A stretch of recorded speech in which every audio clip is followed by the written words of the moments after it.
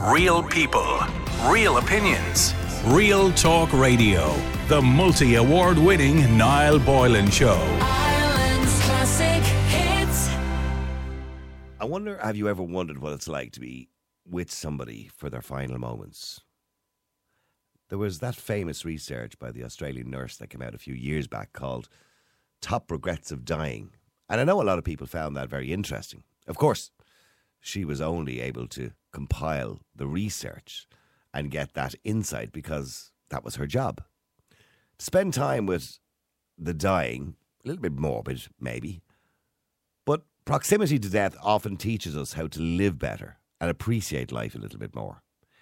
Our next guest has a job which puts him right in the front row to death. J.S. Park is a hospital chaplain, published author and viral blogger, and for 8 years he's been an Interfaith Chaplain at 1,000+ bed hospitals. He joins me now on the line to give us or share some of the insights of what sounds like a fascinating career. J.S., hi, how are you? Niall, good evening. Thank you so much for having me with you. You're welcome. Now, your line is very low, so unfortunately we're going to have to hurry it up a little bit, and hopefully we'll be able to hear you okay. But can I ask you first, what made you want to go into a job that most people would consider to be reasonably morbid, I suppose? Sure, yeah, that's a great question. You know, I grew up with plenty of trauma and tragedy and a lot of trials in my home. And the one thing that I had always hoped for was to have a voice and a sounding board and a presence, somebody who could be there with me in the hurt that I was experiencing. And I think that it equipped me and gave me a calling for later in life to be in a place where I could be a presence and a sounding board for those who are in pain. And I found myself in the hospital being able to be that present for people who are experiencing perhaps the worst day of their lives. And it certainly is the worst day of your life. And by the way, can I ask you just, are you on a speakerphone at the moment? Maybe, are you on a cordless or a speakerphone? Because it's a little bit low. I'm on a corded phone. Would it be better if I was on speaker? No. It should be, but it's probably better the way it is. But we'll deal with it. We'll get through it. And during that time, I suppose you have a personal connection to people, and you have a very short time to make a personal connection to people, because it's usually in their last moments, or certainly they wouldn't have long left in their lives. So you have to, obviously create that relationship very quickly. Yes, for sure. And very much, most of my job is listening. It's being present. And so, in fact, this interview might be the most that I talk all week. Because what I'm really doing is I'm allowing space for people to vent or wail or share their story, tell their story, to grieve in any way that they need without shaming them, but validating all their feelings. And that like you said, there's a connection that needs to happen quickly. And at the same time, most people that I go see, they want that connection. They want somebody who will be open to anything that they're experiencing, all their emotional expression. And do you find, because I remember when my mother died, I was in the hospital. Now, she spent the last month of her life in hospital. And I remember the last 2 days. She told me more in that 2 days than she told me in her whole life. Things that I'd never known about before. I was adopted. She talked to me a lot about that, which she'd never spoken about while I was, even though I knew I was adopted. But she never spoke about it. It was like there was a stigma to it, and she never wanted to talk about it. But she talked about it very openly. She talked about her intimate relationship with my father. She talked about just things that she had never spoken about because she was quite conservative and Christian. And do you find that people open up and they tell you things that they just want to get it off their chest? Yes.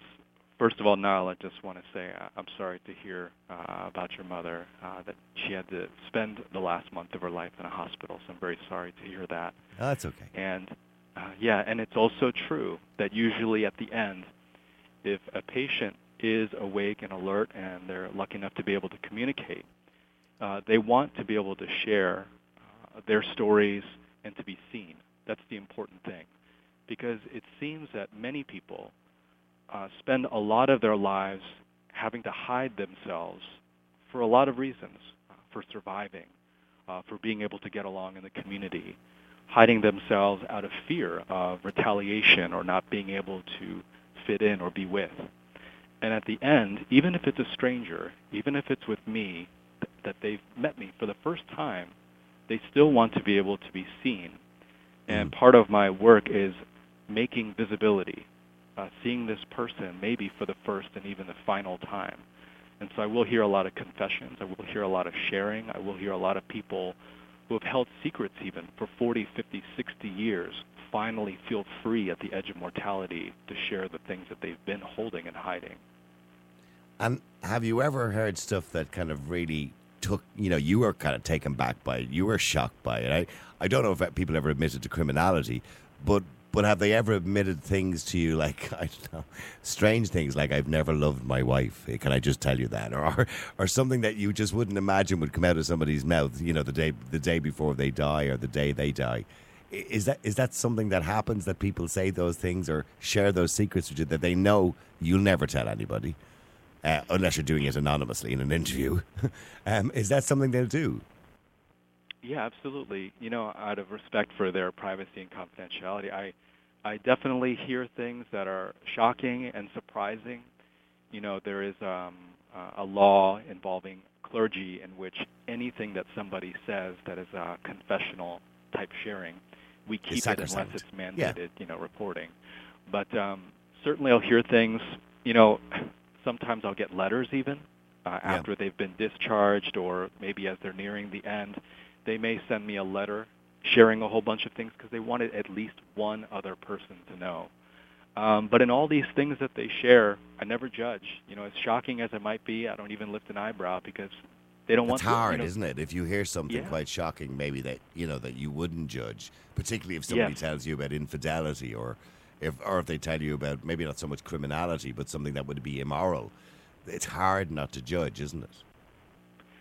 Yes, I mean, I guess the clinical, technical definition of a chaplain is a non-anxious, non-judgmental, comforting presence.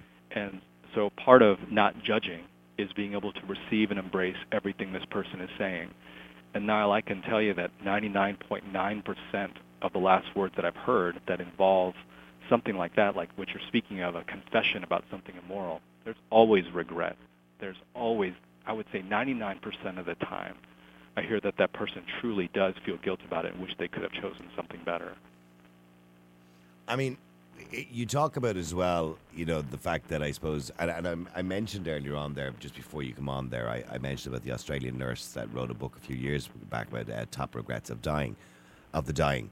And she talks about, when you see somebody else dying, you speak to somebody else who is passing away and they talk about their life, or they share secrets with you, that you learn something from that.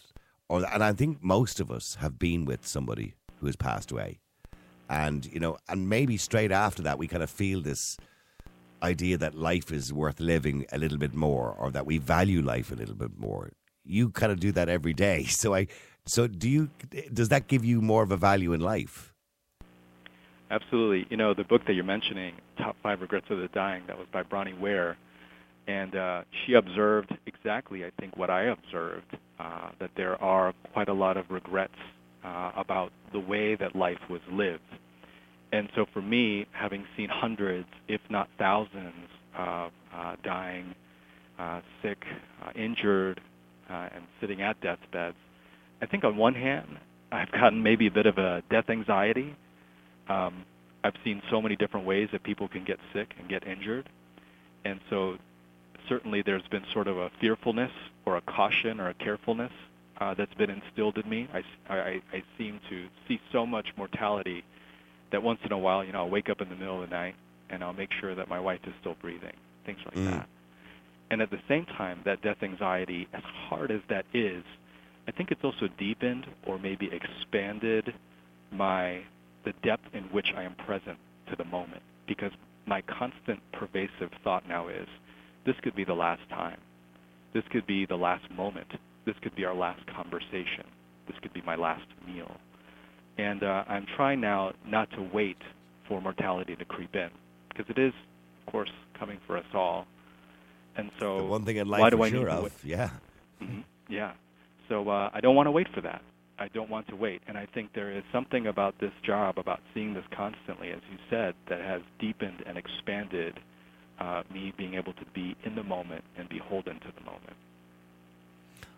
I suppose the worst ones are probably people who have been involved in a trauma, i.e. a car crash, or whatever it happens to be, an accident or something that happened where somebody is going to die quite quickly and possibly in a lot of pain as well.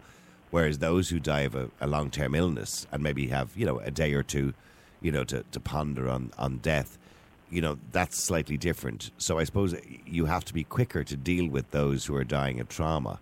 And they didn't expect to die. Whereas somebody who has a lifetime of illness or a long-term illness has a little bit more time to think about what they want to say or what they want to do. So is that more reactive, I suppose, when somebody dies, or is about to die from, an automobile accident or whatever it happens to be? Yeah, absolutely. Generally I've seen that that's true, that if there is something that it's unexpected and it is an interruption to life that came out of nowhere, then there may be a more extreme expression of emotion. If someone is suffering from something chronic, there may even be, if that patient, when that patient dies, there may even be something like relief or a sense of peace and gratitude that they are no longer suffering. But at the same time now, I tend to say that everyone grieves differently just as we grieve differently. And so I don't want to generalize and say this sort of sudden accident is different than a chronic long-term illness. I've seen all different kinds of responses to loss, just as many as there are different types of loss. And so it runs across an entire wide spectrum, just the depth of humanity and all the ways that we respond to loss. So sometimes a sudden injury, an accident, when I make that phone call as a chaplain to reach out to next of kin, that's part of my role. Sometimes they may scream over the phone. Other times there may be complete numbness, no tears. They may be shocked. There may be cognitive fog. Does that mean that they care any less? No, it could mean that their body is in shock, and this is the way that they're coping with it in the moment. Someone who has been dealing with their family member suffering chronic illness for 2 years or a year or their 60-day stay in the hospital, they may have held it together, quote unquote, the entire time. And then when their loved one dies, it's like a dam bursts open. And that's when they're screaming, wailing, crying. And so to answer your question, Niall, generally maybe that's true, I think. But at the same time, I've seen the whole range of responses to all different kinds of loss. And what do you learn from it, or what should we learn from death? Because we've all been in that situation. Well, I think most of us have at some point in our lives, or we will be in that situation where we're there with somebody at a hospital bed, where they're kind of grasping at those few final moments, trying to breathe or whatever it is. And it is agonizing to watch somebody pass away, particularly if you love that person. But I've mentioned earlier on that the one thing we might learn from that is to value life more. But when you've seen it so much, what have you learned from that? That's a great question, Niall. I think I can speak on this on two levels. I think for me, I alluded to it earlier when I talked about from death anxiety comes maybe almost, it might be too bit on the nose, but a life appreciation, just an expanded and deepened sense of everything is fragile, it's all frail, it could go quickly. I've written before that we're like paper lanterns, and the fire is sunlit, and at any moment could just burn up. Mm-hmm. And so that causes me, that moves me to be able to be in this moment as much as I am able to be. I would also say that for those who are experiencing loss, I've seen a very human instinct for people to say things or do things to shut down somebody else's grief response or even shut down our own, because we are even indoctrinated, I can go as far as to say, to suppress and bury and deny the grief response in ourselves, because grief is scary. Facing our mortality is scary. Yeah, talking about death and loss is extremely fearful. We have a wonderful ability as human beings, sorry for interrupting, but we have a wonderful ability as human beings to forget about death. And it is the one thing, as you rightly say, in life that we're sure is going to happen to us at some point. And you would imagine, because it's so tragic, that we would be thinking about it for the whole of our 82 years on this planet. Generally speaking, that's the average. But we don't. And we think about it, as I've noticed, I'm 60, we think about it less as we get older, which is weird because it's more when you're younger you seem to think about it more. We have this amazing ability to forget about the most tragic event in our lives until it happens. Yes. And so I think talking about it more, being open about it, being even able to plan for it, telling our loved ones, if I end up in a situation where I'm not able to make decisions for myself, if you could dignify me in these ways. I've had requests for things like, if I ever end up on life support, please keep chapstick on my lips because I don't want dry lips. Mm-hmm. Because that patient's mother had died in a manner that they were not able to eat or drink anything, and so they didn't want to go out that way. I've had patients say things like, please bring my dog to say goodbye, or please make my room look like home and surround it with photos.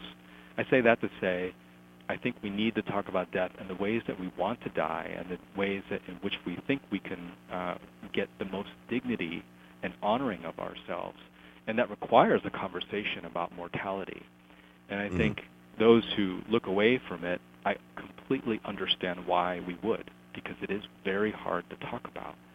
And at the same time, when the moment comes, and it does for us all, I would love to know what my parents want, what my wife wants, what my daughter wants, if that moment happens to come for them first. Because one way or another, I'll see you go or you'll see me go. It's a rough thing. And so how can we best prepare for that? I mean, I know I'm not religious myself, but I know a lot of my listeners are. And I know religion for a lot of people plays a huge role when people are passing away. And I don't know, some people maybe believe that there's a soul and the soul goes off to heaven or wherever it goes, or they believe that they're always around and they're always present after they pass away. I don't know what you believe personally. But do you believe faith plays a huge role in end of life for most people? And even people who maybe don't have religion throughout their life suddenly turn to faith just before they die, maybe hedging their bets. I don't know. Do you think faith plays a huge role? Yes. I'm an Interfaith Chaplain. So first I need to mention that because I will see anyone of any background, any faith tradition, any person with the God of their own understanding or with no God at all. And so I'm open to all of it. And I do think, whether it's faith or no faith, that our beliefs and our worldview absolutely have a role in how we cope with, how we understand, how we embrace our own mortality. And I would say that sometimes a particular theology can actually be more harmful to a patient if they feel, for example, that God is punishing them or somehow correcting them, or this is some sort of lesson that you deserve, your illness or injury or accident. And so at times, faith can actually harm a patient. But other times, I've seen how theology, that person's faith and belief, can give them hope and give them a framework in which they build meaning out of the thing that is happening to them. And if you look at the studies of some disaster survivors and things like that, those who have any sort of framework for meaning about the events that occurred to them, especially trauma, they actually have better health outcomes.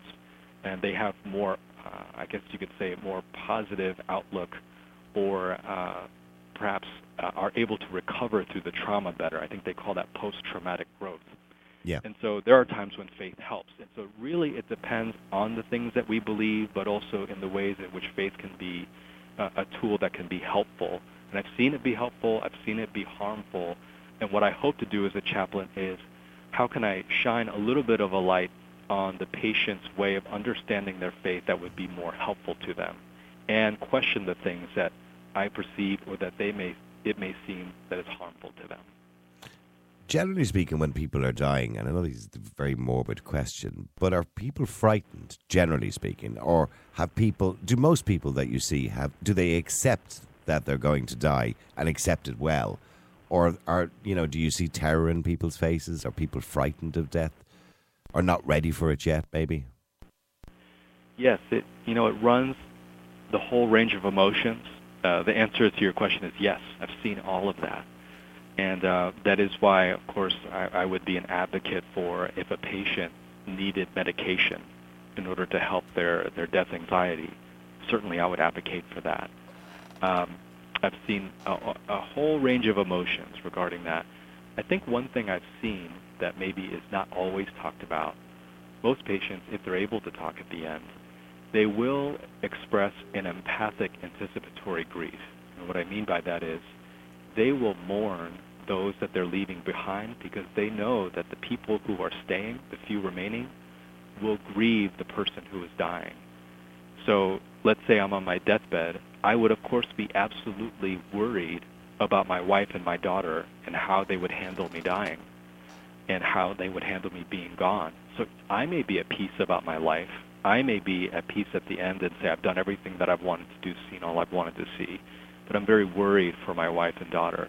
And so whichever range of emotion that that patient is experiencing, whether that's terror or peace, usually I see that grief there, that they're worried about their loved ones. And it just shows me the basic decency and humanity of people and how much they're quite really selfless, really, aren't they? I mean, human beings are quite selfless, really, in those situations. They worry more about how the wife is going to, look after herself financially or their husband financially or whatever it happens to be. They worry about things like that rather than worrying about themselves. Yes, absolutely. And even going back to when people confess things and they express guilt or they want to share their last stories, I've seen in the end the common goodness of people. And I really, really believe people are good. And despite having made choices that they may regret, having that regret, for me at least, indicates the basic goodness of people. Mm-hmm. I have to say it's a really interesting occupation.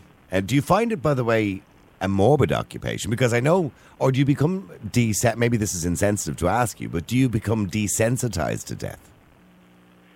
I know that there are people who, healthcare workers and such, who may need to compartmentalize because that's their disposition. They can only do the job if they're able to fit things into compartments. And I don't blame them for that. Because sometimes this work, the only way that we can keep going among death and dying and sickness is to be able to almost split ourselves into parts. Mm-hmm. For me, I've been doing this 8 years. I think I'm one of those people that just can't leave the work at work.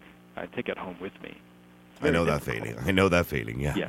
Yes. And, I have a therapist. I do take medication. I've talked about that a lot online, just having a lifelong, I guess you could say, battle with mental health.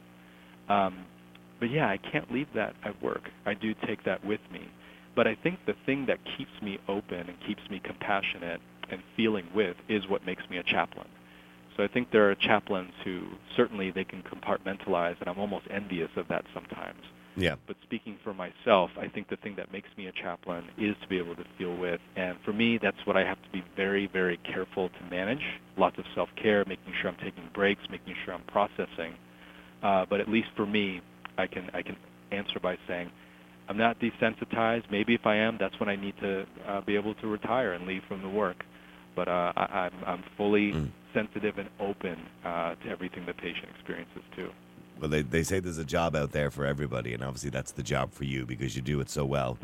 And I know you had a book out going back in 2020 called Voices We Carry, the Finding Your One True Voice in a World of Clamour and Noise. So if people are interested, of course, they can look that up. I really appreciate you talking to us tonight. I'd love to actually have a longer conversation with you, but unfortunately we're always very limited for time on the radio. But I'd love to have a longer conversation with you again some other day maybe, and we'll do a longer interview or something, because it's been wonderful talking to you and very interesting apart from anything else. Thank you very much indeed, J.S. Park, and I appreciate you coming on the air and talking to us this evening. Niall, thank you. You asked great questions, and I really appreciate your time. Real people, real opinions. Real Talk Radio, the multi-award winning Niall Boylan Show.